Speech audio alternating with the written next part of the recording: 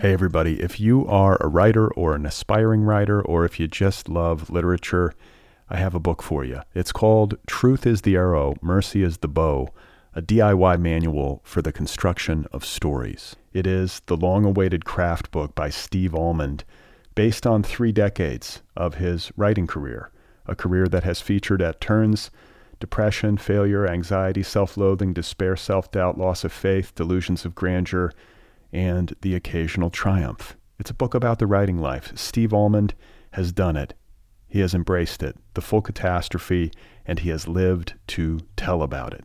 The Boston Globe says, quote, "This isn't just a book about writing, it's a book about honesty." And Richard Russo calls it, quote, "one of the best books on writing I've ever read. It's also the funniest by a country mile." Once again, it's called Truth is the Arrow, Mercy is the Bow, a DIY manual for the construction of stories by Steve Almond, available from Zando. Go get your copy right now, wherever you buy books.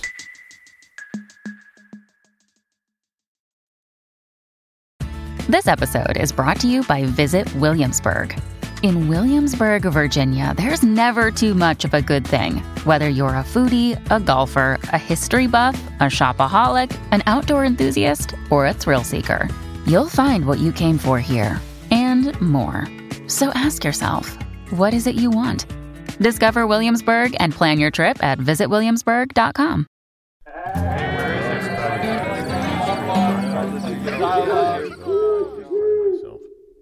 Hey everybody, what's going on? Welcome to the Other People Show.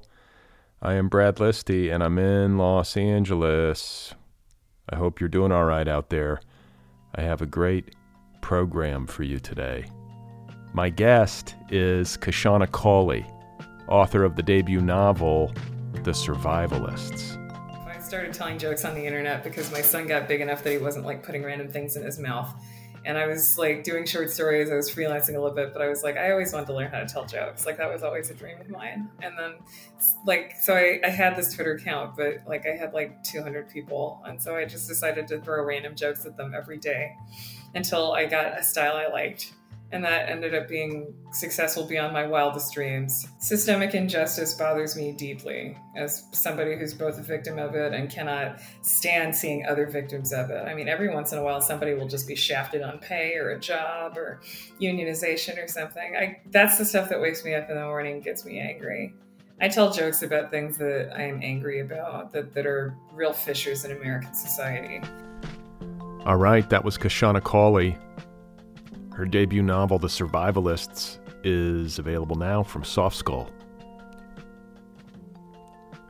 The Survivalists is a very modern tale set in Brooklyn. At its core, it's about love and money and survival, what it means to be successful within the confines of late capitalism, what it takes to be successful. It's a book with its eye trained on the increasingly high stakes of modern existence. At work, at home, in relationships, romantic and otherwise. This is a book that is darkly funny and cutting and insightful and unsettling in equal parts as it tells the story of a young woman named Aretha, a perpetually single black lawyer who finds herself in a new relationship and increasingly on the brink. My conversation with Kashana Cauley is coming up momentarily. Today's episode is brought to you by Vintage Books, home to bold new voices that help us understand the current moment that we live in. Vintage is proud to offer the novel Eleutheria by Allegra Hyde, available now in trade paperback. I just talked with Allegra Hyde not too long ago on this program. I believe it was last month. We had a great conversation. Eleutheria is about a young activist and idealist named Willa Marks, who flies to the island of Eleutheria in the Caribbean to join a group of eco warriors in their quote-unquote perfect community.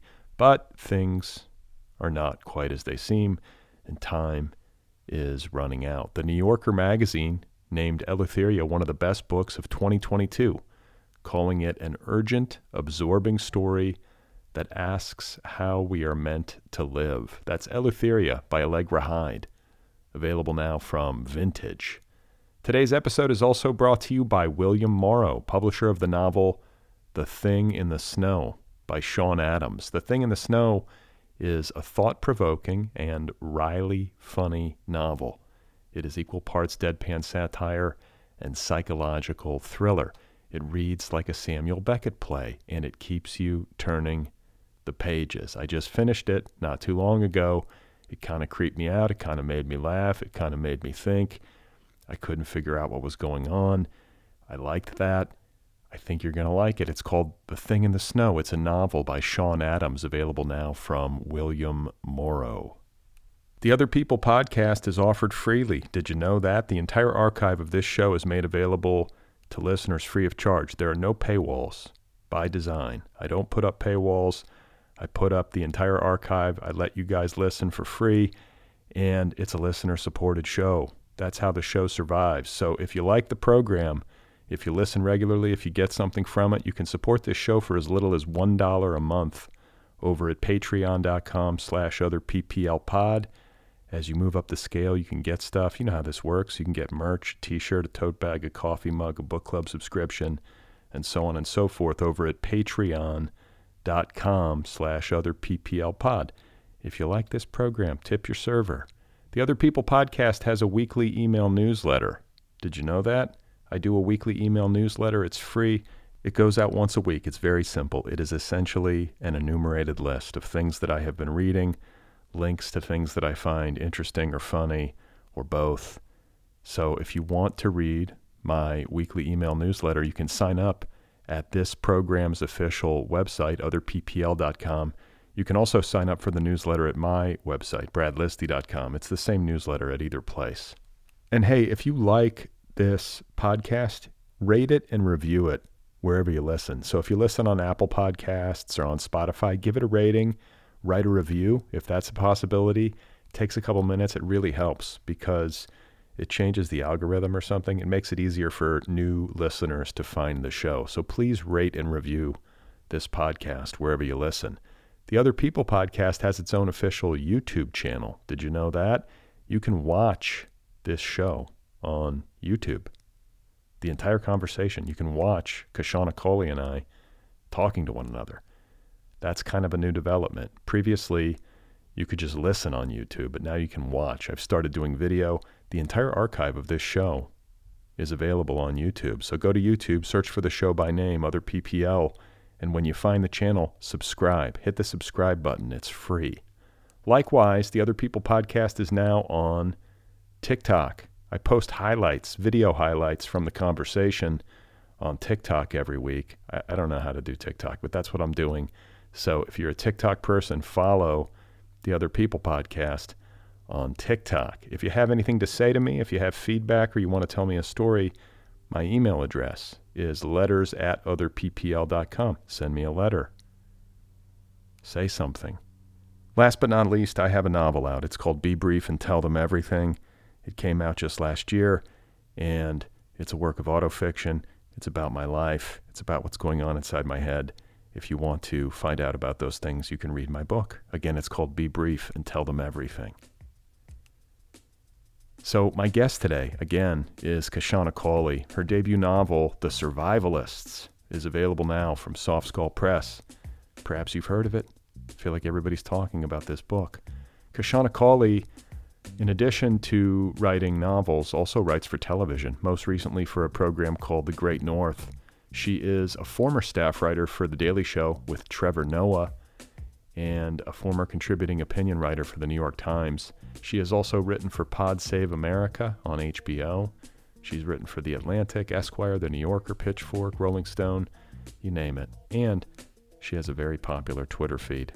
Perhaps you follow her on Twitter.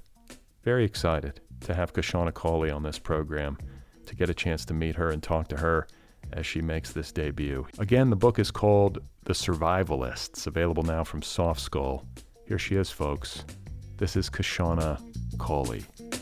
I think that there are a lot of terrifying things about the way we live now, like climate change and disease and stuff. And I think that it's good to be worried about those things, but maybe there's a point when you realize that your worry is controlling your life, or you're taking actions that seem beyond what you would normally do, and you're a little bit worried about them, or they're kind of extreme. I think there's a difference between reading the news a lot and being really, really well aware, and then going, you know what? I have a year's worth of food. I have a whole bunch of guns. And, if danger comes to my door, maybe I'm John Wick. You know what I mean? Maybe. I think that's the level at which it might start spinning out of control. Okay, because I never know. I've been mentioning this lately. I don't know how this has come up more than once, but I talked to David Koepp on this show earlier this year, and he wrote this book it's like a thriller about one of these solar flares that shuts off power on the whole planet, which is actually a plausible scenario. This could happen theoretically. And so, the world is tipped into disaster mode. And I think one of these things happens once every 100 years, give or take. And it's been 130 years since the last one. And the last one happened before the world was electrified. Do you know what I'm saying? So we haven't really seen the shit hit the fan once we've had power, electric power. And so we went through this, all this conversation and talk about it and how terrifying it is. And then I was like, wow, well, having written this book, you must be somebody who's got a year's supply of food and a bunch of guns in the basement or whatever it is. And he's like, oh no, he's like, I can't bring myself to get there. And so it's interesting to have awareness of the dangers that we face and the way that things may well go, and to not take action. I have kind of a go bag for an earthquake. I live in Los Angeles. Do you live in Los Angeles? I do. I also have a go bag for an earthquake. Okay, yeah. So where are you? Yeah. And you're relatively new to town, right? Yeah, I moved here 6 months before the pandemic. And then, I read all the news about how you're supposed to have a go bag for an earthquake. So I said, okay, I could do that. Okay. But where are you on the scale of preparedness? I have, other than the earthquake go bag, I have beans and rice, and that's it. And if the power goes out, I am going to soak those beans in water until they are soft enough to chew. That's the level of prepared that I am. But how much beans? How much rice? We talking a 6-month supply or what? Oh, I'm so bad at gauging the supplies. Plus, I live in a house with 2 other people, and we are big eaters. I honestly think it's 6 months, and it would end up being a month and a half. That's where we are. It's pounds and pounds. And every time, every once in a while, the thing I freak out about is every once in a while on Twitter, somebody will be like, Ebola. And these days, and so I'm always like, okay, this is my Ebola stash. Because I used to work with a guy from Uganda, and he was always like, you don't understand, Ebola is bad.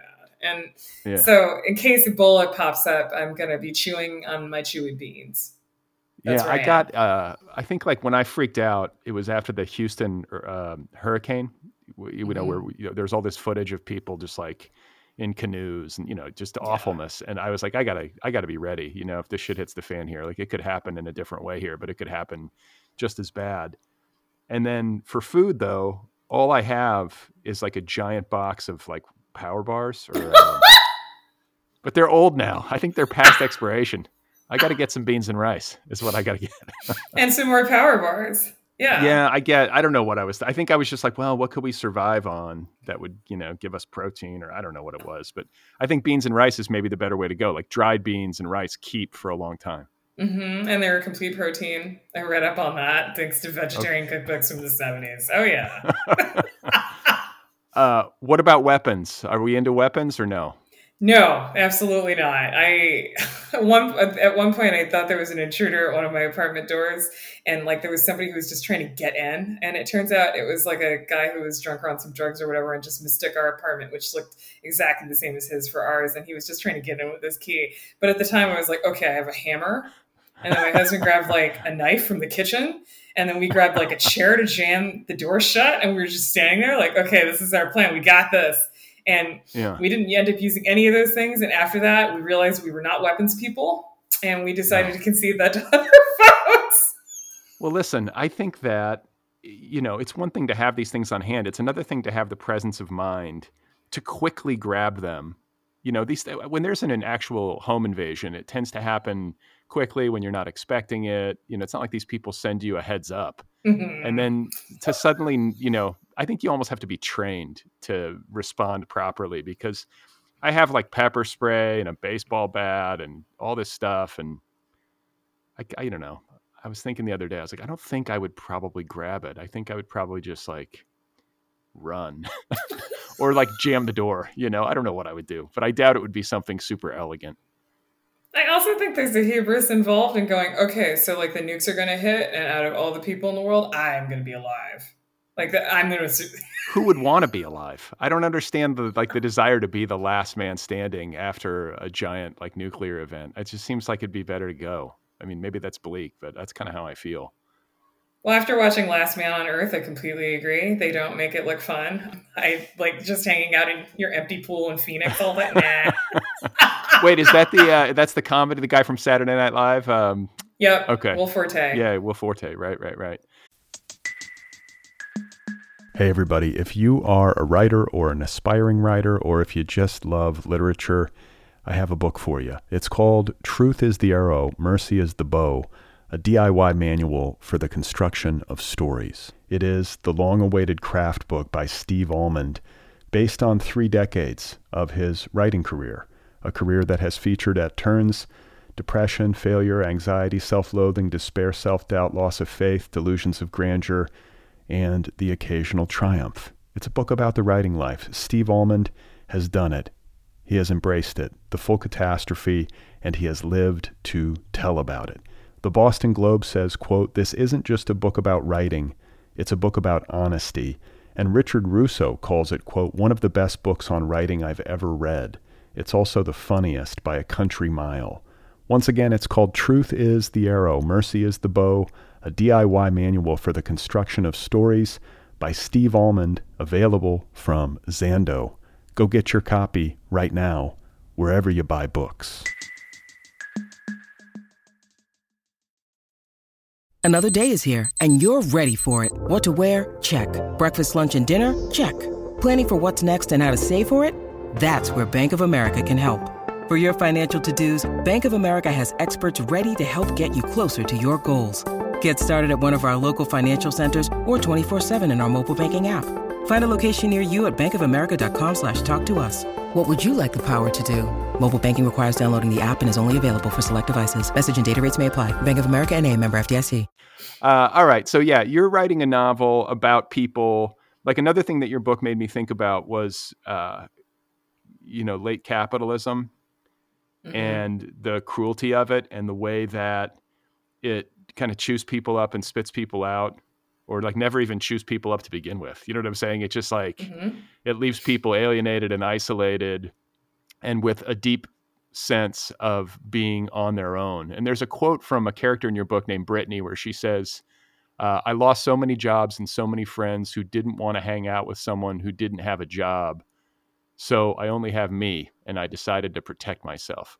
Like that felt like an essential line in the book to me. Like just, it gets to the heart of why these people are the way they are. And I think it's relatable. I think it's something that a lot of people feel as they advance into adult life, is this like, oh my God, like this is a really cold system.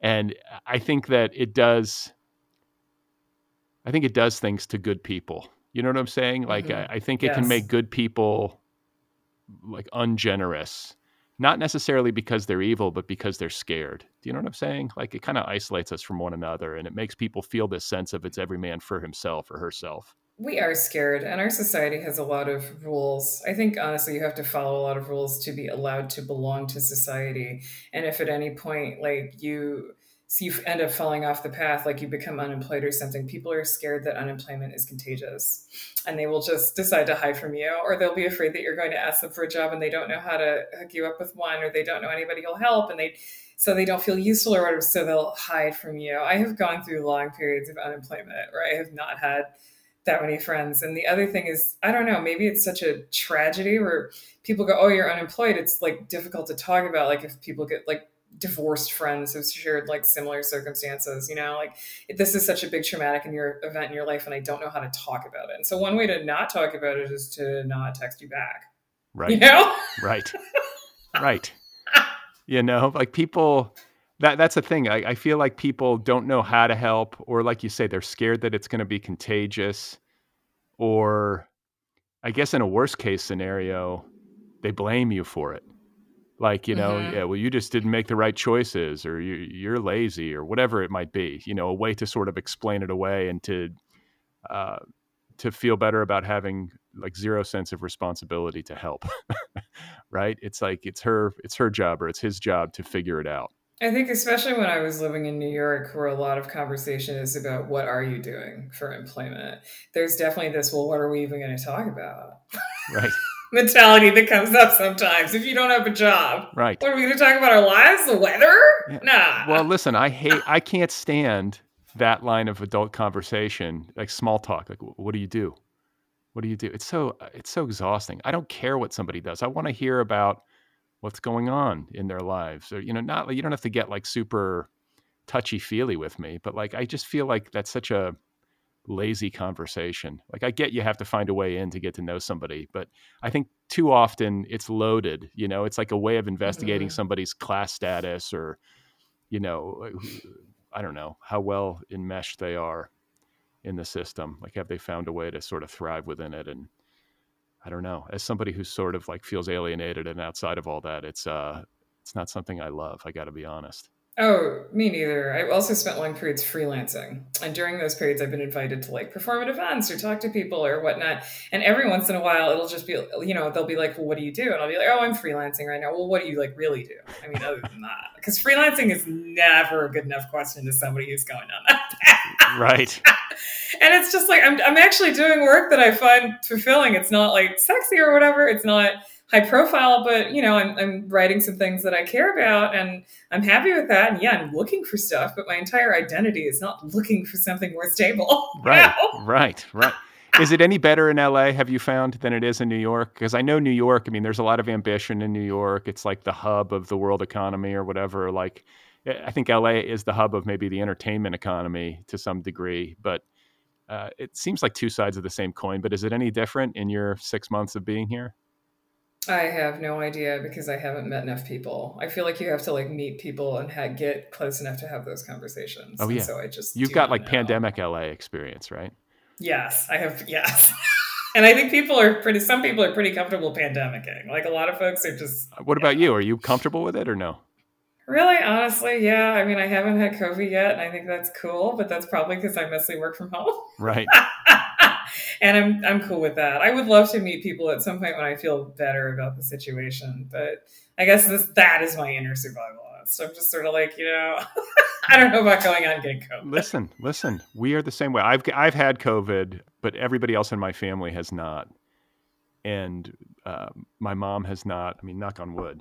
Like people are always like, "Do you honestly know anybody who hasn't had it yet?" And I'm like, "Yeah." Like, I mean, I've got 3 people in my household who haven't had it, and maybe this is where, like, I have a son who's immunocompromised, so it's like we've got to be careful, or we feel like we've got to be extra careful. But it's like possibly where my paranoia comes in, and I'm always looking out. Like, are people really pretending that this is over? Like, I'm always, Eric Fingelding on Twitter, that doctor. Yep. His last name is now a verb in our household. We're like, I'm Fingeldinging. Like, it's, like, it's like 1 a.m.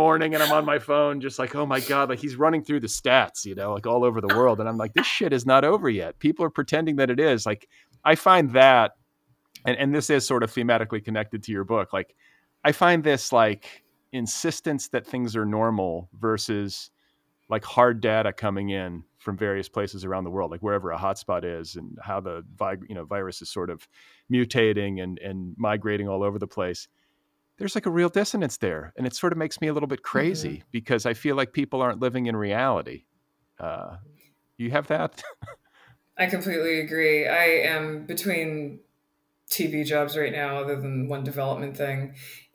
But at my last gig, like people were kind of getting it in rounds, during the period where everybody was saying it was over, like my coworkers would keep getting COVID. And so somebody would show up and then like have a cough for 6 weeks and be like, so when can I work out again? And it was just like, why do you want to work out while you still have the cough? Yeah. Like, could you chill? Like, you have one body, one life. Yeah. Surely the workout can wait a couple of weeks or months or whenever you stop coughing. Not in LA. The workout cannot wait. We people will go to Pilates with like pneumonia. They don't care. So this book is about, I think, the dissolution of the American dream. It's about contemporary hustle culture. I got to say, too, there's something just to give listeners an overview. Your protagonist is named Aretha. She is single. It's millennial, right? That's the generation? Yeah. Okay. Single millennial, New Yorker, lawyer who is sort of disaffected in her work life, her day job life, and is, dating a lot. And then she meets this guy named Aaron, who's sort of like great guy. It's like after all these unhappy dates, she goes on a date with Aaron and he's like got his shit together. He's got kind of a sunny personality and he runs his own like boutique coffee company. He's a homeowner, like all these things. And he's ticking all these boxes. But I laughed when I read, because the name of his coffee company is called Tactical Coffee. Mm-hmm. And as somebody who's like, I've got like a passing fluency in entrepreneur culture, just because I'm always trying to like think of hustles like everybody else. And I remember reading something. I'm reading something online, I think, about like, how these people made a great business. And it was these guys who started this company called Black Rifle Coffee. Them. Was that an influence? Was that I felt like Tactical Coffee was sort of like a little bit of a nod or a joke at that. Am I It's right? funny. I didn't find them until 3 years in, 6 drafts in. I was in Vegas, and all of a sudden, like walking through a souvenir shop, and they had Black Rifle Coffee, and I was like, "Holy shit!" Listen, but you're somehow predictive. I feel like writers and artists who have like, especially somebody like you, who I think has like a really good like internal weather vane for like the culture and the politics of the time and all that kind of stuff. Like sometimes there are these sort of synchronicities, right? Where you come up with something creatively that just happens to align with something that's actually happening out there. And for people listening who don't know, like Black Rifle Coffee is like a right-wing coffee company because like Starbucks is too femme. I read it. They've made a mint, these guys. They found their market. It's like for bros who want like manly coffee. They want like a weapon on the bag of coffee that they buy. A certain percentage of their sales goes to like military causes. They've got like this whole brand. I've just spent days on their website. I am obsessed. Yes. Right? This is like the world that we live in now. And I'm like, I think what gets to me is the fact that they're so successful. Mm-hmm. It's like, wow, you just like the coffee that they're selling is no different, I would posit, than any other coffee out there. But the brand that they're selling is identity based. You know what I'm saying? It's like it's the rifle on the package that they're selling to get people to feel a sense of like alignment and identification with them. And that shit works. So and the names of the beans, Fighting Terrorist Blend, like AR-15 Dark. Oh my God. Is that for real? Is it AR? No, I'm riffing, but like basically, yes, the names of the blends of the coffee do evoke weapons strength and the military. Yes. Oh my God. Right? So there we go. That I feel like is somehow like emblematic of the world that you're depicting in your book. And I want to talk a little bit about like prepping, as it exists in this book. 'Cause you kind of touched on this earlier, but like these people collectively own a home. It's Aaron, who is Aretha's love interest, and then she ends up moving in with them. And Aaron has two roommates, Brittany, who is, how do you describe her? Like as angry FloJo. There's some great descriptions in the book, like the human equivalent of a closed fist or something like that. But she's sort of like opaque in her presentations. Like it's hard person to read, but she's got some anger in her. She's usually wearing a tracksuit and she's like very committed to self-protection. Mm-hmm. Is there anything I'm missing?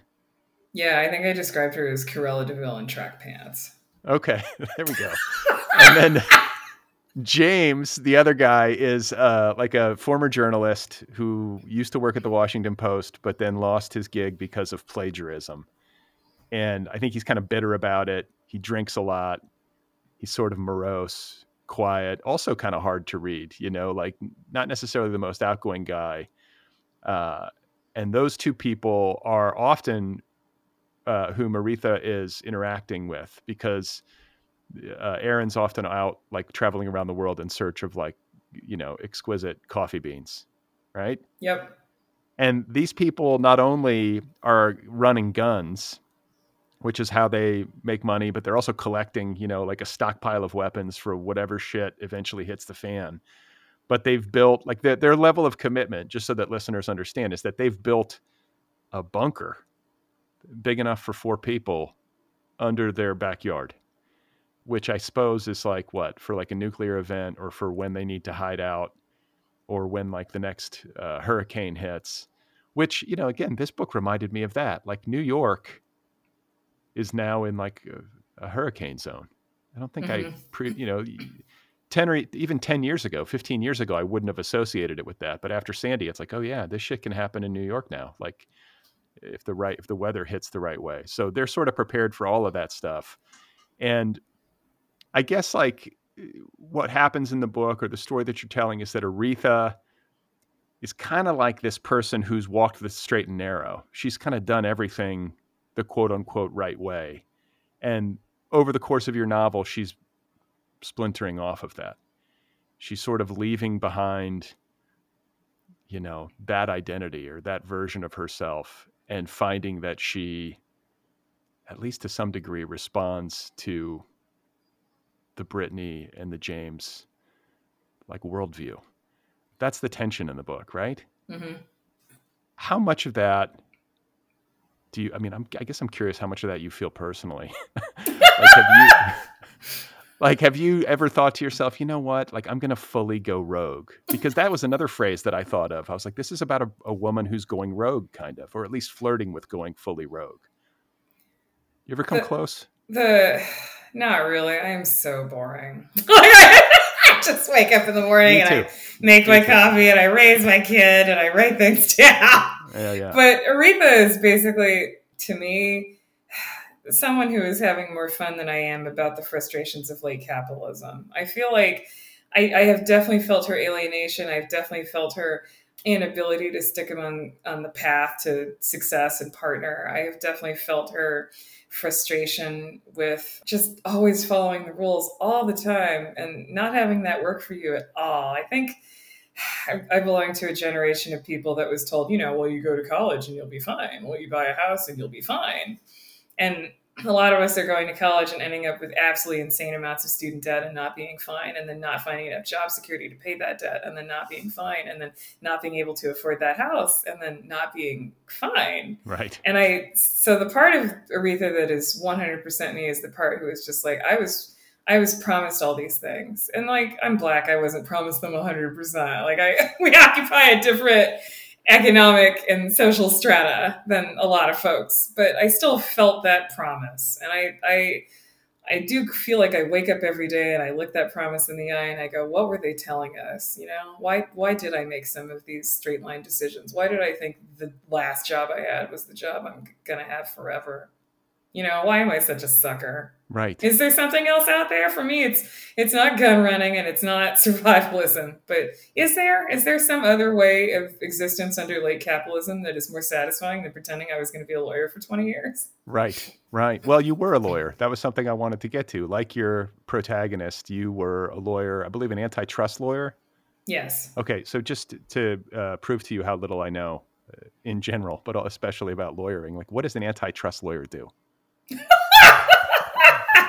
I don't even, like antitrust, it feels kind of financial. I don't know. But like, what is antitrust?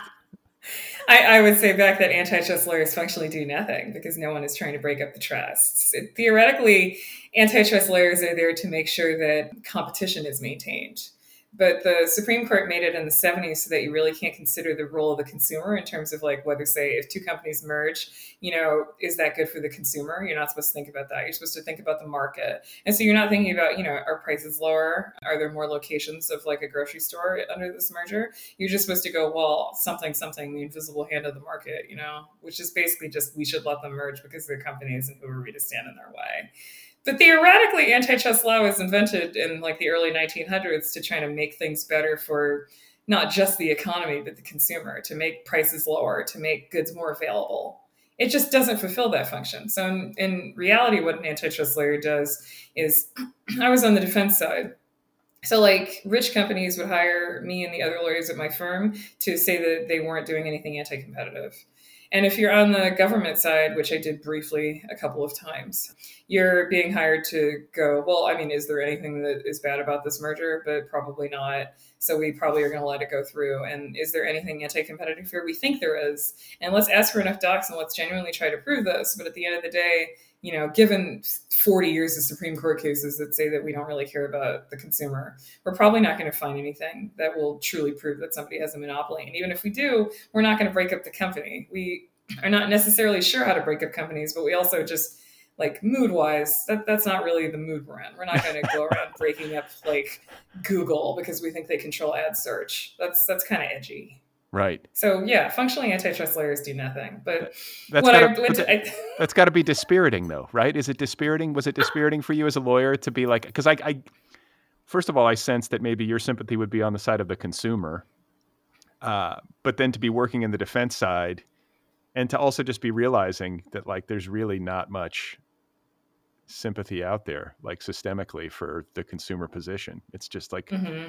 Like corporations, they spend billions to lobby Congress. They sort of run the show, right? I mean, it's kind of a fix. It's kind of a rigged game, right? It ate me alive. I was an economics major in college too, which is probably how I ended up in this. And I wanted to be consumer focused. I wanted like lower prices and like, you know, things that were better for the consumer, for everyone. I'm more of a workers' rights check. And so it really was depressing to go and practice this thing of law and realize that, I mean, you end up doing a lot of defense type stuff coming out of law school because the loans are awful. I mean, I had like 240,000 student debt. Okay. Like yeah. Which is why it makes more sense for a lot of people who do not have, I'm working class, the backgrounds where you can sit there and cover law school tuition and the expenses and whatever, to go and work defense side so you can pay off the loans. And then theoretically, after you pay off the loans, you're supposed to do something that's more for you. You know what I mean? But it might take like 15 years to do that, 30 years to pay off the loans. And so by that time, I mean, are you even still a lawyer? They're firing a lot of lawyers. They were firing a lot of lawyers in 2008. The industry has shrunk a lot since then. There aren't a lot of opportunities to work in-house in companies. The government had a hiring freeze when I was like 5 years out. And so they couldn't hire anybody, which sucks. I kind of wanted to go back to government and at least like pretend to be on the good side. Even if the government wasn't accomplishing what I wanted them to antitrust wise. It was frustrating the whole time. And I mean, honestly, I was doing all right. I mean, I had friends who were representing banks that had financed apartheid on the defense side. Like as a corporate lawyer, it can get really dark. I think most people think of the legal profession and being an attorney and, you know, getting out of law school and passing the bar and working for some big corporation as an attorney. It's like, oh, you got it made. But even that profession is squeezed. And I've also heard that a lot of lawyers are not happy. That even though the pay can be good, that the work itself can be really dispiriting or just like such a grind. Like you're working, 60-hour weeks and people are just not happy. Does that square with your experience? Oh, I'll let you know when I meet a happy lawyer. Yeah. Including everybody I know from law school and myself and every lawyer I ever met afterwards. And first lawyer I meet will be the first happy lawyer. Wow. Maybe out there? Okay. Yeah. So you have had I think from the outside looking in, a varied and very successful career. And you've been able to transition to a creative career with a plum, and I want to track that because I think listeners will be curious, like how you did it. You have a lawyer job and then somehow you go from that to having like a really funny Twitter feed to writing for Trevor Noah's The Daily Show, Pod Save America. You're writing for TV out here now. I think there's a show called The Great North, if I have that right. Can you just talk a little bit about getting from antitrust law to entertainment? I won't lie. I have a financially and emotionally supportive husband. I think it's important to tell the truth about that. He can cover a lot of our expenses. I can screw around on the creative side. But it was something that I wanted to do since I was 10, be a writer. I wrote bad books when I was 10. I was like, I'm going to write noir and then I'm going to illustrate it. And I have no idea what like detectives even are when I was 10, but I'm going to figure this out. And then I wrote bad poetry, and then I wrote good poetry, and then I wrote bad prose, and then I wrote good prose. And I had a really supportive English teacher. But like, yeah, somewhere in that transition, I just decided to go back to that whole school of things where I wrote, badly before I could write better, and started sending my work out and I started out in short stories. I started out sending things to literary journals.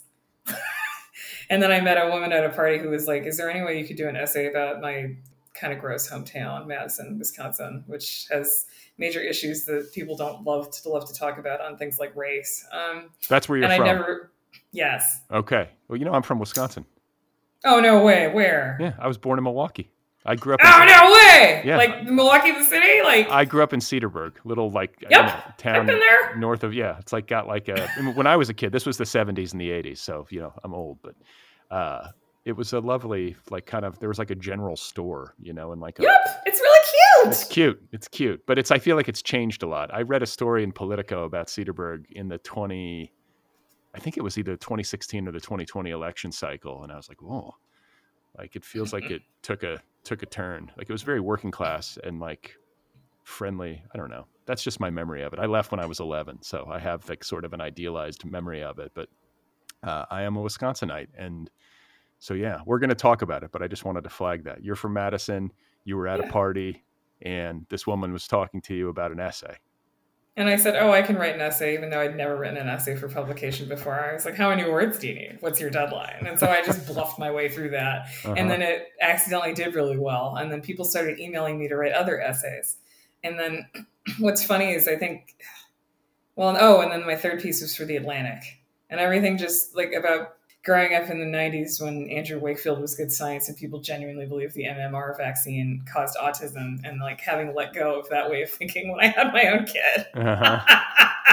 Yeah. And just nobody, I guess, had written about just actually used to like being an anti-vaxxer back in the day and changing your mind. And it got like 800,000 views and an absolute ton. Like comment sections were insane in like 2015. And then people started writing me for other things. And then the Daily Show was a DM thing. Like somebody DM'd me at like 3 a.m. on Twitter. From the Daily Show? From the Daily Show, yeah. Okay, but wait. Wait. So you start writing these essays. One of the essays goes viral, essentially. Mm-hmm. And you were an anti-vaxxer. Yep. And then you had a kid. That's relatable, because I think about people who are anti-vaxxers. I'm like, do you have children? I guess there are some parents who are like, I'm not vaccinating my kid. But, every doctor, like my doctor is an eminently rational human, and she's just like, vaccinate your kid. It's hard to, I don't know what ground I'm standing on. Like, I'm kind of paranoid about what I put in my body, and like, I sort of get the temperament, but like, I don't know, like so many millions and millions and billions of people are vaccinated. I think we would know if it was like really fucking people up, like en masse, right? I don't know. But anyway, the essay goes viral, and then from there, what? Like, is that how? I skipped a bunch of stuff. I started telling jokes on the internet because my son got big enough that he wasn't like putting random things in his mouth. And I was like doing short stories. I was freelancing a little bit, but I was like, I always wanted to learn how to tell jokes. Like that was always a dream of mine. And then so I had this Twitter account, but like I had like 200 people. And so I just decided to throw random jokes at them every day until I got a style I liked. And that ended up being successful beyond my wildest dreams. Okay. What's the style? What did you, like, it sounds like you were actually like systematic about it. Like you were actually testing, and then like trying to hone like a delivery pattern or something, like, because you've had great success on Twitter. How did you do it? What is the style? I guess a lot of my twists are mean. I really feel like this has been just a banner era for mean comedy. People were really depressed about like the late Obama era, and then definitely depressed about Trump. And if you just woke up in the morning and like framed your punchlines in a mean way, people were like, yeah, let's be dicks. But I would say that your tweets have like your moral compass is good. Like I feel like you're tweeting from a place of goodness, and you're punching up. You know what I'm saying? Like I feel like your targets are, at least from my perspective, the right targets. if your jokes systemic injustice bothers me deeply. Yeah. As somebody who's both a victim of it and cannot stand seeing other victims of it. I mean, every once in a while, somebody will just be shafted on pay or a job or unionization or something. That's the stuff that wakes me up in the morning, gets me angry. I tell jokes about things that I am angry about, that are real fissures in American society. But I want to joke about them because I don't know. I think I got around to, I don't want to listen to this seriously. Like, how would I prefer to receive this information? Right. It's like so I add punchline. Yeah. It's a spoonful of sugar, right? It helps people actually like deal with this stuff because otherwise it's too painful or just onerous. And I think that trying to, like, some people have like a gift, I guess, when it comes to joke telling, or a gift when it comes to Twitter. And I'm endlessly fascinated with like how certain people's accounts take off. I guess it just like people start to retweet you. The algorithm starts to like you because you've been a mainstay in my feed for a long time, and I'm always fascinated. I'm like, oh, the algorithm is delivering so-and-so. There are certain people or certain feeds that I just get, and I always wonder why. But do you have a sense, like, when you trace it back, as to like how it really took off? Was there like a famous person who started to retweet you, or was there something that happened that you felt like elevated it suddenly? Dan Savage started retweeting me like every day. Okay. Like 7 years ago. And he had like 300,000 people. That'll do it. I can't. That was definitely like an inflection point. All of a sudden I was getting all these people and I was just like, whoa. I don't know that you guys really want to be here, but thanks. But in general, I have been adopted by a succession of bigger accounts over time. When I got hired at The Daily Show, I got so many comedy people and we all started retweeting each other, but they were much, much bigger accounts than me. I had like 26,000 people then. And we all just started, but a lot of them had similar sensibilities. I like comedy writers a lot. I feel like a lot of them are also concerned, the ones I've met, with issues of systemic injustice, at least in late night. Yeah. Because you're sitting around talking about like politics all the time, and that just seemed to be where people fell. Well, especially at The Daily Show. I mean, The Daily Show is a political comedy show versus like Jimmy Fallon. I'm sure they have concerns there, but you know what I'm saying? I don't know if the writer's room is as political there, or as concerned. Maybe I'm wrong. I hate to make generalizations because so much of what you end up talking about in the writer's room doesn't go on the show. And so I think it's really unfair to judge what is televised and decide you can draw conclusions about the writers. Right. But I know what you mean. Yeah. So I think listening to you and like reading a bit about your bio, like your background, growing up as an African-American girl in Madison, Wisconsin, that's an education of its own. I want to talk more about that, but I can imagine you learned quite a bit about the world in that scenario. Going to school, getting an economics degree, okay, which is that's an education. That's something I wish I knew more about. And then going to law school, doing antitrust work, and sort of the demystification of that process. I don't know. It just feels like. It feels like maybe there could be like a romantic or idealistic notion about being a lawyer that you were quickly disabused of once you actually got out there, right? I mean, that was kind of the track that you were on, or that's kind of the experience that you had, right?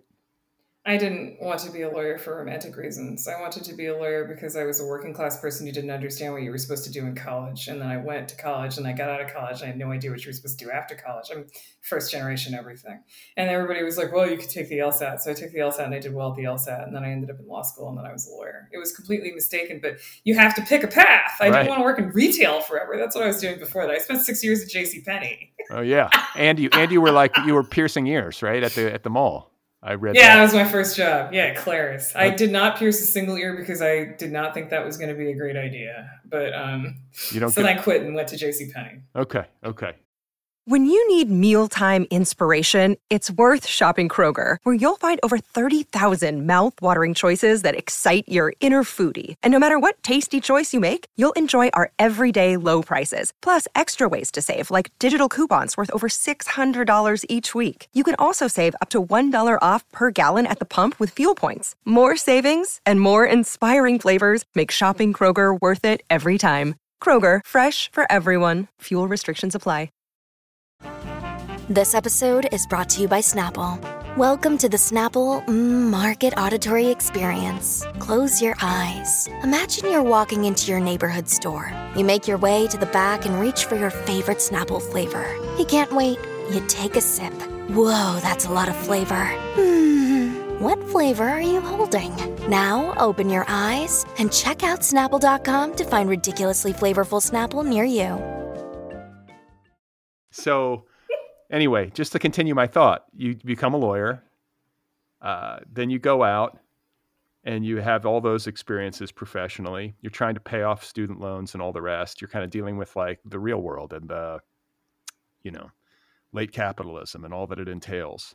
I feel like the success that you've had as a joke writer on Twitter, comedy writer on Daily Show, just knowing about your perspective, particularly reading your tweets, it kind of brought it into focus for me.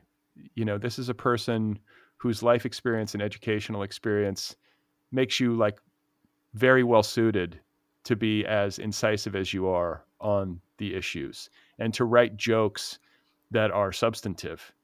There's joke writers who are just kind of being silly.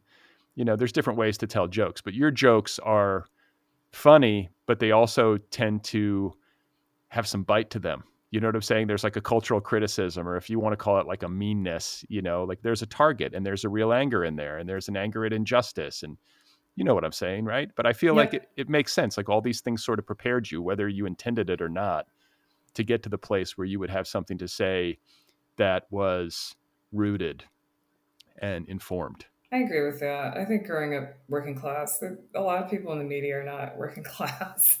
A lot of people in comedy are not working class. I always felt like I had this very, very different perspective. But the nice thing about both the media and comedy is it taught me that was okay. It was actually 100% okay to approach things differently from a Black working class raised angle and to fight for, that different opinion to be represented. That it was cool to not have the same story as everybody else. I feel like, maybe this was your experience, but I feel like people would be, I don't know, like happy to have another perspective, or maybe even like, I don't know, media culture, like you say, like all these people, like you do free internships where you're or not free, but unpaid. You know what I'm saying? Like the way that these things are sort of set up to favor the rich, basically, people who can work for free, to get a foot in the door. That's not a fair system. But I feel like hopefully things are changing a little bit. And I feel like maybe there would be, what's the word I'm looking for? Like a sense of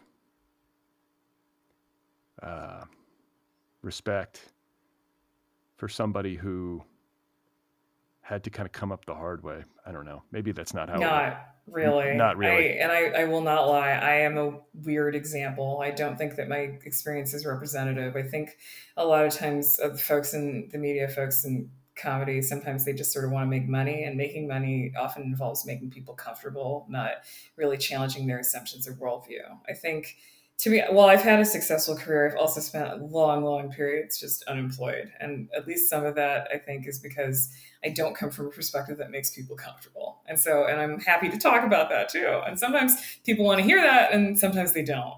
And so, but I don't see it getting easier for like generations of journalists or comedy folks after me or anything like that. I do see people who are fighting and I'm proud of them. But I think we need more systemic change than that on those fronts if we want to have different opinions really represented. Yeah. So like even a shred of optimism, like has it gotten even like a little bit better or no? You feel like on the TV side, it's awful because I came into TV during peak TV. And now I see all these shows getting canceled and all these things being rebooted from like the 90s. And all these shows being taken off streaming services. So like you have a show and you run it for 2 years and it disappears. And I'm sad about that. I miss people's old archives. I miss just buying a whole bunch of stuff and throwing like spaghetti at the wall and seeing what sticks, and maybe having a show that doesn't have the broadest audience in the world, but has a dedicated audience that's doing stuff that's fun and fresh and different, like succeeding on its own terms. And I'm not sure if that's going to keep happening. I'm excited about TV because it does continue to produce new things. But I'm sad about just how much like TV has been decimated to a certain extent by all the cancellations and taking away the back catalog. And the media, I mean, it helps if you live in New York, which is the biggest barrier to entry in anything I can think of, given that, I mean, the neighborhood I used to live in New York, like a 2-bedroom apartment will apparently run you anywhere from $3,500 a month to $5,000 a month now. And that is the biggest barrier to entry in human existence. People do not make that kind of money, and they definitely don't make it on things like entry-level media jobs. And it's really, really hard to live there and eat and not die. And so that is really, really capping the amount and spectrum of perspectives we're getting there. What neighborhood was it? Prospect Heights, Brooklyn. Oh, okay, yeah. Yeah, I can't tell you how many times I've had that conversation on this show because so many writers are in Brooklyn and in New York, and it's just like it's increasingly impossible to live there for so many people because it's so fucking expensive. I was living in a beautiful sub-market place where the ceiling fell in on me 3 times. That's how I afforded New York. Which is echoed in your novel, right? Was it termites? No, it wasn't termites. I don't know what it was, but I did see it come down on me twice. So there's that. But that's what I'm saying is that like people will endure incredible like hardship in terms of living standard and like the kind of apartment that they live in just to kind of be there. And they're paying through the nose for it. It's crazy. But I understand why people think it's worth it too. Yeah. Because you meet so many cool people. A lot of the coolest people I've ever met live in New York. A lot of the coolest things I've ever done are there too. Yeah. Yeah. It's a great city. I love visiting. I've never lived there, but I love it. Every time I'm there, it's like, but it seems hard. It seems hard is the point. Like it's just the logistics of life, especially with like young children and everything. And like, I don't know, the space, that you can get in other places versus New York. Like you have to really be flush to have a lot of space in New York. But the number of friends I had who left the city after the rent raise that like broke the camel's back is so high. Yeah. When it's was like that? You're having a good time, huh? When was that? This was like the last couple of years I lived there, 2015, 2016, 2017, I lived there till 2019. Just, you would go to the bar and they'd be like, my rent crossed $3,000. I'm really thinking about leaving. Over and over and over again. And I just feel like, because like, I've been hanging out with all these people for years and just, hoping that they were finding a way to do it because we did talk about it a lot. Like we talked about, how much people made and how affordable things were. Like I had this group of friends who was willing to talk about what they were paying in rent, and I appreciated them for that. Yeah. Transparency is cool. But yeah, just, people would raise rent and they would scramble. I have a kid and one of the reasons why I was okay with moving to LA is I knew we would never be able to give him like a full bedroom on our budget in New York. Like he had like a half bedroom. It didn't have a closet. I was just going to put them in a drawer when they're little, right? He's tall for his age. So my husband and I would literally go in there and eyeball his bed and go, okay, how many years do you think we have left in this apartment before he outgrows this mattress, this twin mattress? Right. So let's talk about Wisconsin a little bit more. You come up working class in Madison, which is often, it makes these lists every year that I like read obsessively because I'm always trying to find like the best place. I don't know. I know it doesn't exist, but I like to pretend that it does. And Madison, I think, has come in at number 1 before on like the list of best towns in America. It's kind of got that reputation. Does that square? I mean, like, what was your experience growing up? Because it's a pretty white place, right? And I don't know. It's kind of a liberal pocket. Milwaukee and Madison are sort of the liberal hubs of Wisconsin, I think, demographically. But can you just talk about growing up there? I mean, when I was growing up there, I didn't meet a single other Black person who wanted to stay there past high school. We all just wanted to leave ASAP. I was annoyed to win a scholarship to college because I wanted to get out so bad. And my scholarship was paying my full tuition, but it was keeping me at the University of Wisconsin. I wanted to leave that state. It was, but I didn't have any money. It is liberal, but nobody wants to talk about race. At least they didn't when I was growing up. Maybe that's changed. I don't know. It was liberal, but like, I mean, I went through all the stereotypes. Like people would touch my hair all the time. Like I found it hard to get service at the pharmacy, Like it was way more hardcore than I think it is often depicted as when it's being voted the best place to live. And I remember that. I remember it getting picked for those lists like tons and tons of times when I was a kid. And like when I was an older teen, just going, why? Like it's pretty, but the weather is brutal and the racism is awful. Yeah. And I've met other Black people who've even lived there temporarily. And it's just like, it was time to leave. Yeah. Because of the racism. Oy, oy. So you went to the University of Wisconsin, got your economics degree.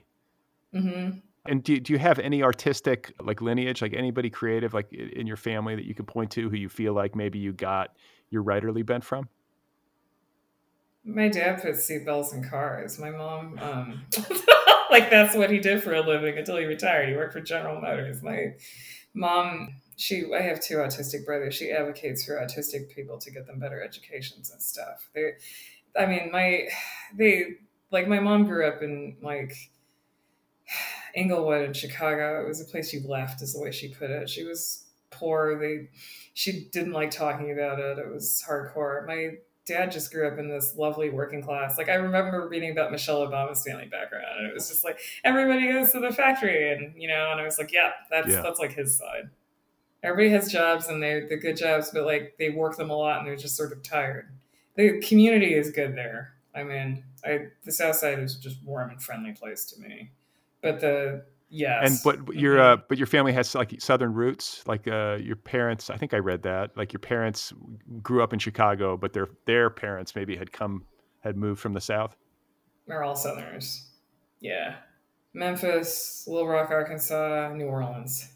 Okay, because my parents are from Louisiana. I just curious, but New Orleans. Well, yeah, where in Louisiana are they from? I mean, small towns. My dad is from a tiny town on the Gulf Coast called Morgan City. It's like an old petroleum town, like way down. Like during hurricanes, it's always like, will it be there? Whoa! Kind of like, yeah, it's intense. And my mom's from a little town called Plaquemine, which is outside of Baton Rouge.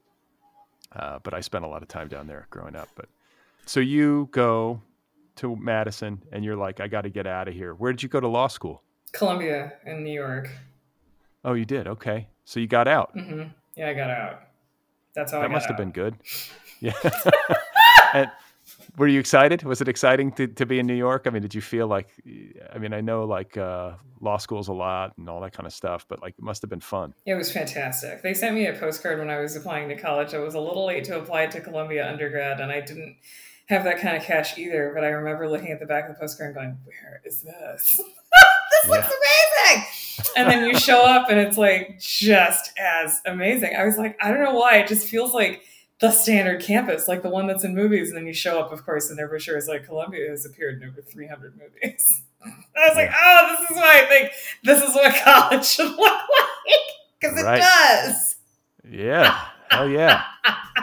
That's great. What are your folks? I mean, your folks must be thrilled that you're doing this. Like, what was their take on you? Honestly, I don't talk to them. They are hard. Yeah.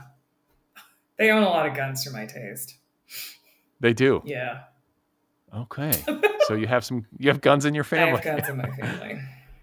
Oh, yeah. Well, you go to law school, get out, do all that we've kind of talked about. Like, you work for corporations and antitrust, a little bit for the government, make this transition, write for TV, develop this great Twitter feed, publish a bunch of stuff online. I mean, you've been really industrious, I was kind of going through your byline and it's like essays, short stories, like you've been busy. And then you get to The Survivalists and a book deal and a turn to fiction. And what I'm curious to know is what that was like for you, because a novel is its own beast, right? It's one thing to write like a 30-minute episode or like a 2,000-word essay or something, but to actually sit down and have to flesh out a novel is a chore. What was it like for you? Oh, I have 3 drawer books. This is the 4th. This was the one where I was just like, if this doesn't get published, I'm going to do something else with my life. One of my biggest dreams is to publish a novel, but yeah, this is the last one. So I had a practice. I sat down every day. I very much knew what I wanted to achieve with this one. I outlined it. I knocked it out in 6 months. It just spent a while floating through the systems of getting representation and then like publishing proper. But easiest work of my life. I know that's not how first novels are supposed to be, but the one of mine that I spent like 8 years on is a drawer book. So it's not it's your fourth book. Yeah. It's really your fourth book. But that, I feel like that squares with like most experience. It's like, oh, you're an overnight success, but it's like, not really, Yeah. it's like decades of failure, or like more than a decade of failure and frustration. And like, it's hard to, I think it's hard to put a book in the drawer. It's so much work to write a book and then to have to sort of shelve it and start over again, on page one. Was that tough for you, or did you just sort of like take it in stride? Oh, me and the 8-year novel. Oh man, like I feel like it was like a long-term relationship kind of. We were together. I threw out the front half of the book. I threw out the back half of the book. I changed the characters entirely. I changed their backgrounds. I changed where they lived. I changed what they were musicians. I changed the sort of music they did. I would have thoughts about them like most days of the week for 8 years, that I would go in there and like redo the manuscript. I got 2 different agents for 2 vastly different versions of it. Even I remember the last one, they sent it out and they were just like, the rejections were awful. They were just like, why? We are very familiar with her career and her fans. Why doesn't she write something else? Like, was one of them? What else does she want to write? Anything other than this? I think music books are hard. Every time I look back and go, oh, it would have been really cool to get that published, I remind myself of, there's this book called The Last Revival of Opal and Nev by Donnie Walton. I think she gets writing about music right. I think she really nails that whole, so it's a band that is in fiction, so you're never going to be able to hear their music. How do you write about that in a way that's compelling, which is a very tough question to satisfyingly answer. And as much as I love those guys that I created and like loved their absolute hot mess of arguments in the 8 years I spent with them, I don't think I did that. I don't think I wrote their music in a way that really popped off the page and made you able to imagine it. I just don't think I transcended the form. I think she did. I think that's a great book. Everyone should read The Last Revival of Opal and Nev. I could see them. I could see their music. I could see the 70s that they fought in and made music in. I did not get there. Are you musical at all? Did you ever play an instrument?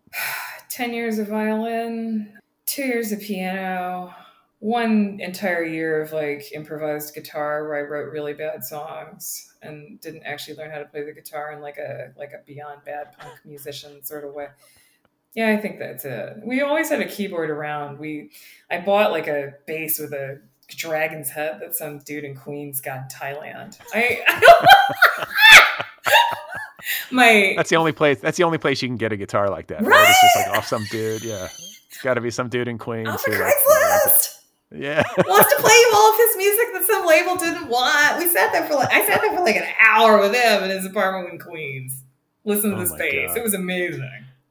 Well, listen, what you're saying registers with me, because what I have found in my listening life, listening to podcasts and interviews through the years, one of the things that I've noticed is that interviews with musicians tend to be unsatisfying to me. I get frustrated because first of all, the person who's doing the interviewing is often not musical.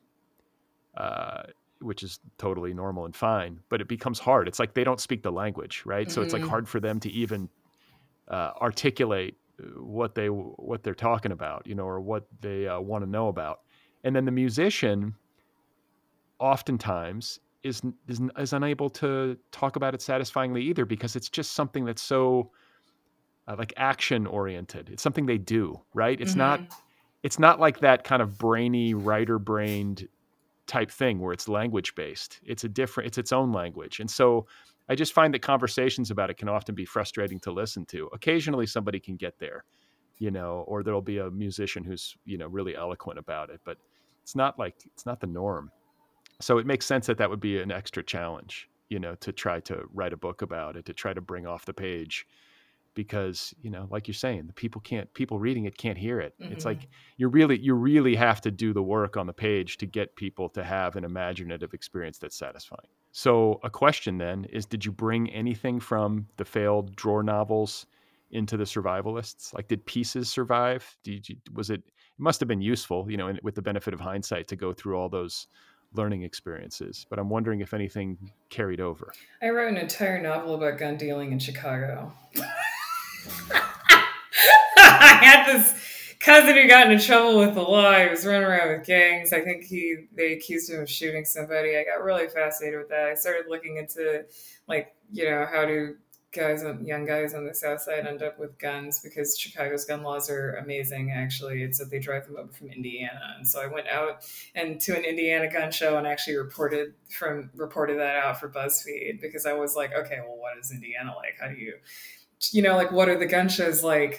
All of that is in a failed book, but a lot, I took the most interesting sections of that and put the research about the guns and the models and makes and what they do and what gun running is like in this one. So that wasn't failed at all. That I feel like that book is actually very substantially represented here, even though it's a drawer book. Yeah, that book was like research in a way. Yes. Where I divided my childhood between Wisconsin and Indiana, so I also lived in Indiana for a spell. Where in Indiana was this gun show? I'm curious. Kokomo. Outside of Kokomo, not in the city proper, in a auditorium right outside. Indiana's kind of weird, huh? Yes. But friendly? I actually loved the people in my brief trips there. I think Midwest people in general, but it's sort of like people talk about Southern manners and social grace or whatever. You sort of have that, my wife is from Minnesota, so they call it Minnesota nice. Have you ever heard that term? Yes. Where it's like, oh, hi, yeah, I'm sure you've seen some of this. Yep. But it's only surface level. There can be some not so niceness underneath it all. It's sort of like what the Coen brothers, I think, are getting at in Fargo, where it's like, yeah, it's Minnesota nice, and there's homicidal tendencies just below that surface. Oh, a friend of mine is from Minnesota, and the way she puts it is, everyone's really happy to meet you, but they really wanted to meet you in second grade. And that was it. What does that even mean? They just they wanted, you have to be a lifelong friend to get in? Yeah, they wanted to have grown up with you, and they were very skeptical about meeting you as an adult. And then I had a friend who moved there as an adult who 100% backed that up. She grew up in Wisconsin with me. It was before she moved there, it was oh, come on, it's basically going to be the same thing, right? It's a 5-hour drive. Who cares? Right. And it was really hard for her to connect with people.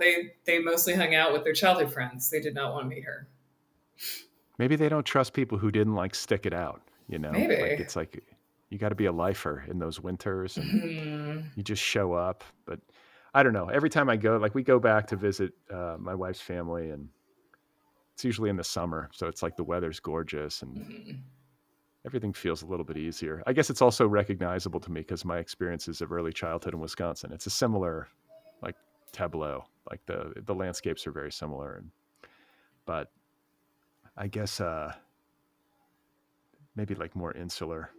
Mm-hmm. I feel I guess because I have the in of my wife having grown up there, we have sort of her network to sort of people are nice, but I guess if I showed up there with my family and suddenly started trying to make friends, might be different. And what you're saying about it makes me think of adults in general. I often have this feeling of adults being really bad at making friends. Mm-hmm. How do you get worse at that as you get older? It seems like something you would get better at, just having accrued more and more experiences with people. But I look at my kids and they just go to school and they're like, you want to play? How kids Yes. are. Kids that's it. They go to the park, they have a friend. It's not hard at all.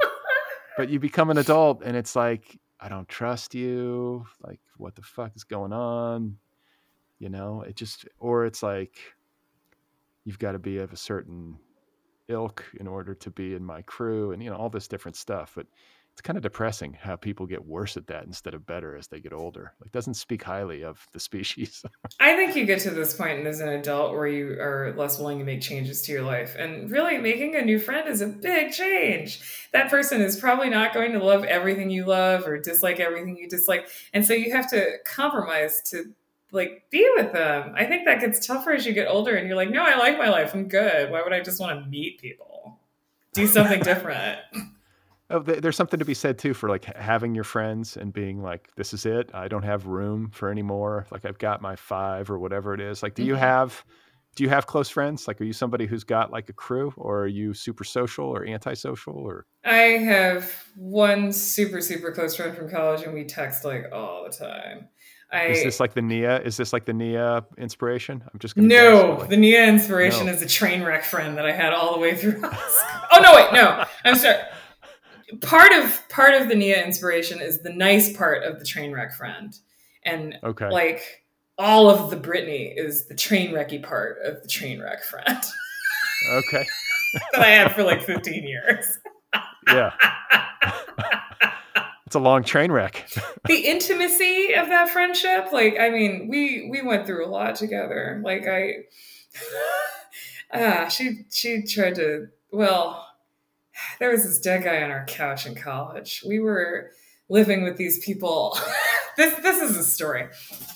Wait. There was a dead guy on your couch in college. We had this apartment this summer between like freshman and sophomore year of college. It was in this house that was painted like cotton candy pink, so everybody knew it. They were like the pink house. This is important because when they found the dead guy, it was reported out through the news, and everybody was like, "Oh yeah, we heard that happened in the pink house," because like Madison isn't that big, and one of our friends was like doing a lot of drugs, like more than college students do. Like, it's funny how you know that, but we knew. She was like doing a lot of cocaine, and she like left our apartment and like went to go live in New York for the summer and told these 2 teenage drug dealers they could stay in her room. And so they were like dealing Adderall and we don't know what else out of their bedroom, and inviting their friends who did drugs and sometimes didn't wear shoes and had dirty black feet over to our place because she told them that they could live there. And so they would have all their people, and I would usually just go into this apartment. I was working 40 hours a week at JCPenney. No one else I worked with had a job. I needed to pay like my rent for next year. And so I was very much never there. Like, can we like maybe have a calmer existence? Like, do we have to live with like teenage white drug dealers who are like pretending that they're, you know, runaways when they could just go back home to the suburbs? And like, so at one point they would have all these parties, and they would invite all these people over, and like people would crash on our couch, but that's college. Like it was common in our circles to wake up and have somebody crash on your couch. But I like left for work at Penny's one day, you know, and like my like early aughts polyester get up, like ready for another day of like not selling enough jeans to people. And my friend calls me like in the middle of the workday, like 2 hours in. She's like, "Hey, shout out." I was like, "Hey, what?" And she's like, "Oh, you know, that guy who was sleeping on our couch? Yeah, he's dead." "What?" "What do you mean that guy's dead? Like, he's just asleep." And she was like, "Oh no, like he's dead." I'm like, "How do you know?" She's like, "Because the paramedics said he was dead." I was like, "What? Excuse me? There were paramedics?" She's like, "Yeah, we called 911. I was like, "You serious?" I had just left the house 2 hours before. Like, how was there a dead guy? Was he dead when you left? I don't know. It's funny when a guy dies and you don't have anything to do with that, and it's amazing how much you don't learn. We didn't learn why he died or when. We like were scanning his obituary for clues. It had to be an opiate overdose. It sounds exactly like an opiate overdose. I have no idea. The thing is, all those people who were living there, who they would invite to their parties, did all sorts of like. Well, I don't even know what they did because I did not hang out with them. The rumor was that they did tons of drugs. And what's funny is our other respectable drug dealer friends who lived down the block, who dealt like reasonable amounts of reasonable drugs. This was college. We're like, "Oh, those people you're living with, they're insane. They do unreasonable amounts of drugs. We just like make weed brownies and like do the occasional round of coke, but those people." Right. It's just so disgraceful. I didn't talk to her for 6 months. And then like at some point she was just like, she emailed me and was just like, "I want to continue the friendship. We've been friends for a long time. I realized that a lot of stuff went down in that house and somebody died and you hate me." But because she wanted to keep them there. She was the one who didn't want to throw out the drug dealers. So wait, the friend that went to New York and like put these guys into your house, that's the friend who wanted to no. That's my best friend at the time was the one who wanted to keep them there. The friend who went to New York, we just never heard from her again. She would send in her rent payments and then nothing. But my best friend, it was living there, and she wanted to keep the drug dealers in the house. And we had a lot of fights about that because I didn't want to live with the teenage drug dealers. And so when the guy died, I blamed her. I'm like, "You didn't kick these people out." I wanted to kick them out. Me and our third roommate had been talking about kicking them out for a month. Like we didn't want the parties. These people wouldn't talk to me. They had their own thing. They didn't want to hang out, and I didn't want to hang out with them either. It was mutual, and I just didn't want all these people and their drugs and like the randomness in the house. I was the only Black person in this entire scenario, and I was just convinced I was going to get arrested. You're like, when the cops come, Yeah. when the Madison cops come, they're coming for me. They are. I would tell them that. They would just be like, "Oh, please, the cops aren't coming." I'd just be like, "They're dealing drugs. You never know if the cops are going to come." Like, I don't, you know. Well, that's what I was going to say. But I mean, like, there would be. That's a reasonable thought to have, especially for somebody. Especially, I guess you weren't in law school at that point. But like, if you're living with somebody who is doing illegal shit, don't you have potentially some legal exposure, even if you're not directly involved? I mean, I guess you could always claim you didn't know, but I mean, it seems like something that could get messy. It is, actually, having gone to law school. Yeah, it is something that could get messy. What if, I mean, it depends on how they try to argue the case they're bringing against you, but what if you aided and abetted? What if, what if they, I mean, sometimes the cops will just make stuff up. What if they thought we gave them the drugs? We didn't. Like, me and that group of friends of mine who were living in the house, we think the drug dealers did that. But what if we were, like facilitating the environment by not kicking them out? It depends on like how you look at it legally. But I at the time, it's bizarre. I was like 19. I didn't know anything. I was surprised to learn that, in fact, I had been concerned about the right things. Yeah. No, listen, I was on a road trip in like an RV in college with I went to Boulder. So we were all hippies for like a minute, and I remember being on this road trip out west with my friends and like pulling off to the side of the road to sleep in some it was like what's the word for it? Like a consumer district. There were like stores, you know what I'm saying? It wasn't out of the way. Like we were right in the middle of downtown in this town. And like some people were like sleeping on the roof of the camper and like, it was just very noticeable. And I'm like this guy from the Midwest who grew up being chased by cops and like redneck cops in Indiana who had nothing better to do than like fuck with teenagers. Yep. And I just remember having a very antagonistic relationship with the police and being afraid of them. And so I was like, all right, everybody, like, give me the weed. I'm going to like bury it. My friends are like, Brad's paranoid. Like, give the paranoid guy the weed. I'm like, listen, I'm not going to jail. Like you're playing like bongo drums on the roof of a camper at 2 a.m. Like I'm not going to deal with the cops at that hour and have them search this thing and find the weed. And I feel good about that decision. I still feel good about it. I'm thinking, like I'm protecting myself. Like we're going to bury the drugs, and I'm with you. Bury that weed. Yeah. So I relate, and I'm glad that you didn't get, it sounds like, it didn't end up being something that you had to deal with. Like they just took the guy out and like what happened? At first they were like, well, the cops want to talk to you. And I was like, oh shit. And then it turned out they didn't. Like they did their first round of interviews and I was not part of like any second or subsequent round. And I dodged a bullet and I could go back to work at JCPenney. And then I moved out because I was like, you know what? If you guys won't kick these people out of our apartment, then I'm going to leave. And I moved back in with my parents who lived across town. And yeah, that was that. And then I paid an absolutely ridiculous... We lost our security deposit because somebody threw a glass top coffee table off of our back deck. And then somebody ran up, like, at the time, a very expensive $140 in international phone calls. And then that was that. What were the international phone calls? Like buying drugs or? No. That's the thing about leaving your house that you've conceded to drug dealers. You have no idea what's going on. The pink house. Is it still pink? Have you been back lately? No, they painted it. I often wonder if that's our fault. It's like a regular shade of blue now. You never know. Yeah, it's like I feel like it's a little bit, what's the word? If you're going to be running drugs out of a house, you don't want it to be a noticeable house. That's my thought. Neutral tones. Run drugs out of your tan house that nobody will notice. Exactly. So you're out in LA now. You've got this book in the world. Has it lived up? I mean, as somebody who's written all these drawer books, as you put it, and has kind of had this dream for a long time, what's when the dream meets reality, like how's the experience been for you so far? I like it because despite the drawer books, this is the book I would fight for. Like this is the one for me. Like I would be happy to defend it with a sword. And so all the things that have come its way, I'm very happy with because I absolutely love the underlying work and would kill for it. Yeah. What about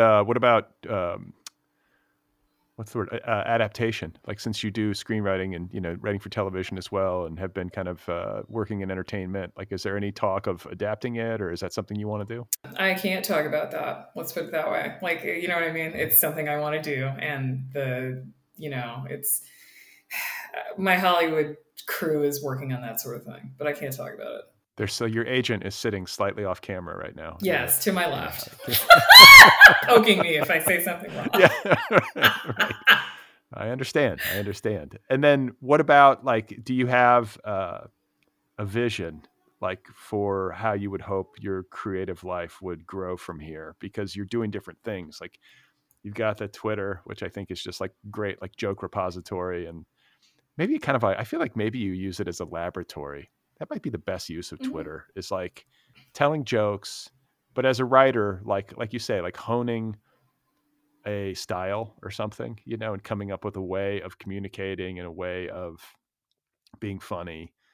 And then you've got your literary career, which means novels, means short stories, means, you know, essays and stuff that you might write for the New York Times or whatever it is. And then you've got the TV writing. Like, do you have a sense of how you hope it will go from here on out? Do you have like a plan or any kind of list of goals or something that you're kind of tracking? Well, I have a second novel that I'm not going to talk about in any great substance. I'd like to finish that, and then I'd like to start adapting my own stuff as a TV writer. I am looking for another show home. I'd love to do something else with television. I have a little bit of development I can't talk about, but that is fun. I sincerely hope to be able to talk about it someday because, you know, it gets public on the TV end. I basically want to, and all the essays and stuff are just things that I'm inspired by in the moment. And like, I'm so happy to have editors who don't mind if I hit them up with the absolute most random shit. And I'd like to keep that going too. I feel like you're really good at like cultural criticism. And like not everybody is, you know. I feel like that's a particular gift, is to be able to like rapidly assess and respond to things that are happening in the moment. You know, I don't know. That's a particular thing that I think only a few people are good at, because I don't know. I don't know if you feel this way, but like I don't have it. I come up with some response that feels good in the moment, and then like the next day I'm like, what? Or you know what I'm saying? Like I'm impressed by people who can think that quickly. I guess I don't hang on any of it. I go, well, this is a thought I had like one day, and the next day it's over. It helps when you talk about a lot of topical stuff. I mean, hopefully in 3 weeks, we're not all going to be like, haha, there's no Speaker of the House, you know, like, and so it's easier to let go of things where the moment has passed. Yeah. What a shit show. Like, you know.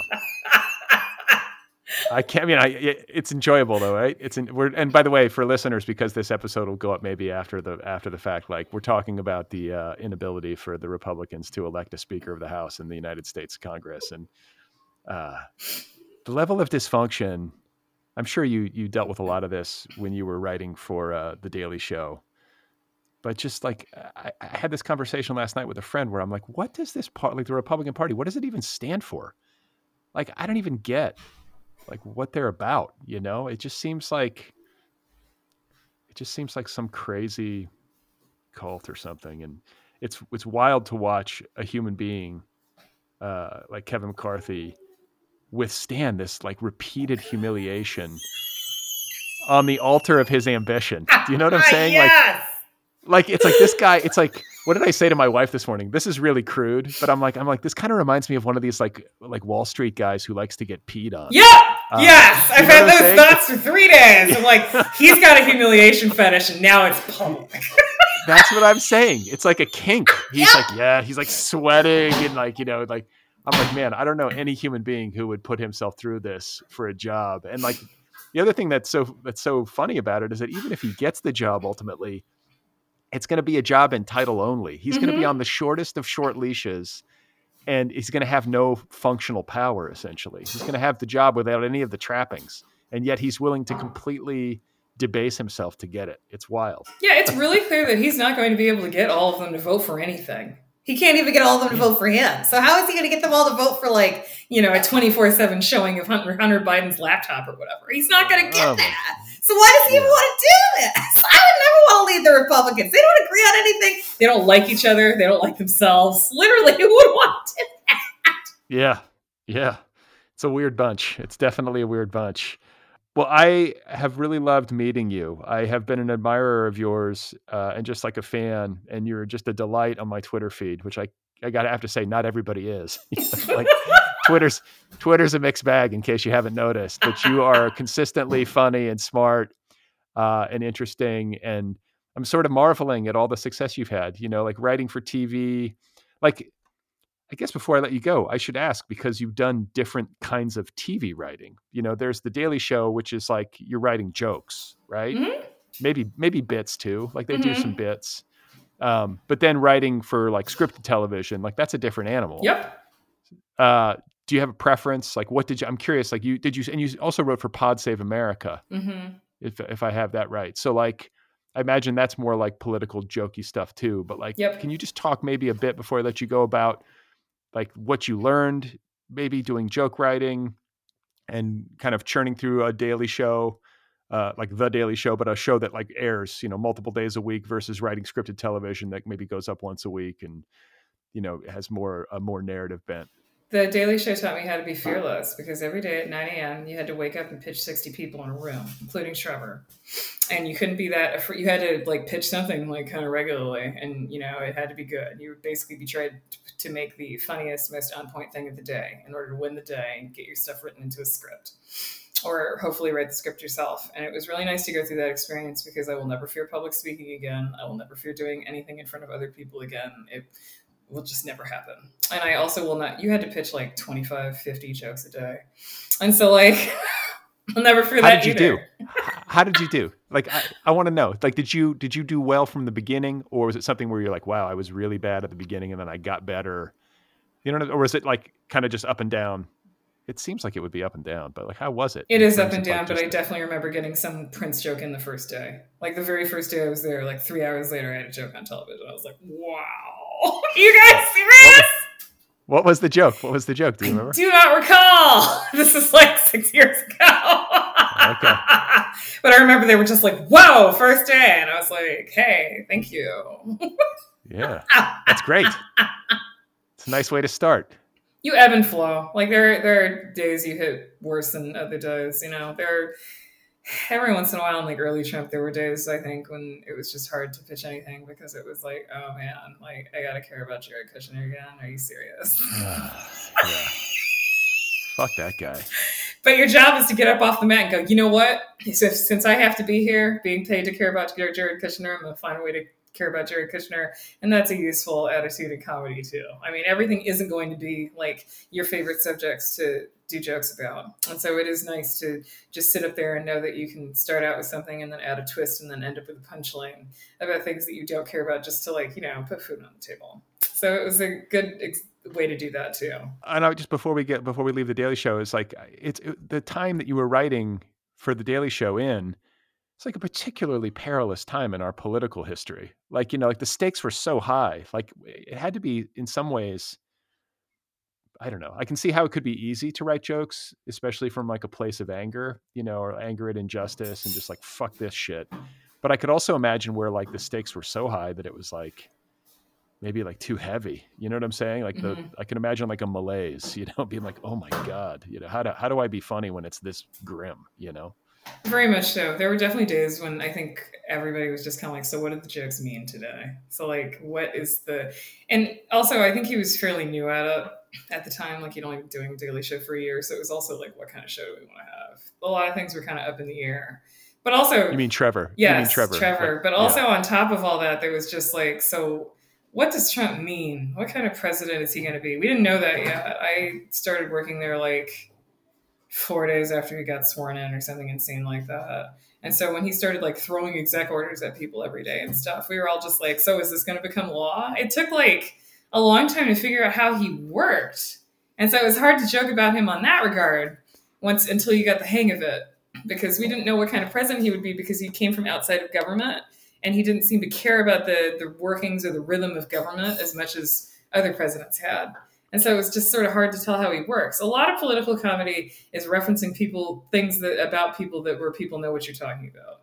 Like if you reference Ted Cruz or whatever, it's about like referring to the fact that nobody ever seems to like him, like interpersonally. So that your audience goes, oh yeah, Ted Cruz, that's who we're joking about. We remember that. He doesn't have any friends or whatever it is. And so it was tough to do that with Trump because he had all that bluster and he had all that like business person stuff, but just as a president, because he didn't have like a legislative background, it was hard to know how much of his stuff would become law, especially since really from a constitutional perspective, he was trying to do a ton of stuff that either did get shot down or should have been. But also he stacked the courts. And so the courts made it so that it was hard to predict what would become law and then what would stick because they weren't deciding things based on things like prior law anymore. And his lower level judges. Now that's leaked into the Supreme Court where they're just kind of like, well, we had a feeling today. And so like, we don't think you should like you said it earlier, the mood, like that's a weird word to associate with like the highest court in the land. Like, what's the mood, guys? Like they are like forget prior case law. Oh, they are robes and vibes at this point. Like I just somebody who like used to practice law. I'm like, you guys aren't reading the law that much anymore, are you? Like that's kind of beside the point. Ugh. All right. So then narrative, you make the leap from The Daily Show to writing scripted television, which I guess squares more with like your novel and, like more traditional modes of storytelling. But was that a leap that you were happy to make? Like, was it nice to maybe get out of like the grind of writing jokes day after day and showing up at 9 a.m. and having to pitch? Did the pace change? Was it like a relief, or I don't know, was there less action? Like, was there something, like, was it a letdown in any way because it wasn't as like, what's the word? There wasn't as much adrenaline. Do you know what I'm saying? Like, what was the shift like?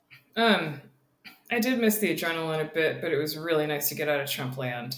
Oh my God. Yeah. Do you know how much less I thought about Trump every day? I actually put this restriction on. I'm like, I am not going to listen to his voice anymore. And I have not heard his voice since I left The Daily Show. I figure if he says anything important, they will report that for me in a news article that I can read on my phone, and I don't have to listen to his voice. I had spent so much time like staying up watching 11 p.m. CNN coverage to try and pitch an angle on him. I saw more Trump than anyone should ever have to over the course of their lives. Listen, there was an oral history of The Daily Show that came out in book form after Jon Stewart left, and I read that book. And when I got done reading it, I felt a sense of like, there was a sense of gratitude for like wow, like covering this and trying to make jokes day after day, but also a sense of like real like sympathy. Like, yeah, I think the way he put it was like having to like do this show day after day is like eating a shit sandwich every day. I think it was something like that. And it wore on him to a degree that I think I didn't recognize, like wore on him emotionally. I don't know, just became like, I think it maybe made him like depressed or embittered. You know what I'm saying? And then, so I can imagine working on a show like that and having to kind of eat the shit sandwich and then make jokes from it every day. After a while starts to have a toxic effect, and starts to affect your mood, right? Sometimes, but also the biggest problem in my opinion was just so much of what was going on was actually just really scary. I mean, I remember just going, are we going to be on the air in like 2 years, or are they going to outlaw satire? Like that was the move. Right. And so it is definitely, you are there telling jokes about the bad, depressing things that happen in the world. And so you really have to engage and go deep on the depression. And that is hard to do and hard to like emotionally sustain. But there's also just, he was like doing stuff like the Muslim ban, like the Muslim ban is depressing and racist and garbage. And it was ruining people's lives. There was all that footage about people getting stuck in airports trying to see their family. It would be hard to just watch like hours and hours of coverage of that and try and find an angle. It was also hard to just deal with the implications of it. We were making jokes about it, and that was fair, and it was a way of bringing attention to that, and that was 100% cool. But also, like, the Muslim ban was wrecking people's lives. It was just a really depressing thing to have to deal with. I definitely left The Daily Show with a lot more respect for things like activism. I think jokes are fun, but I think that sometimes you see these depressing issues and it's best to get directly involved, and jokes are definitely a way to deal with it, but like you should, be calling your congressman. You should be organizing with your friends. You should be like, you're trying to reverse the Muslim ban. Yeah.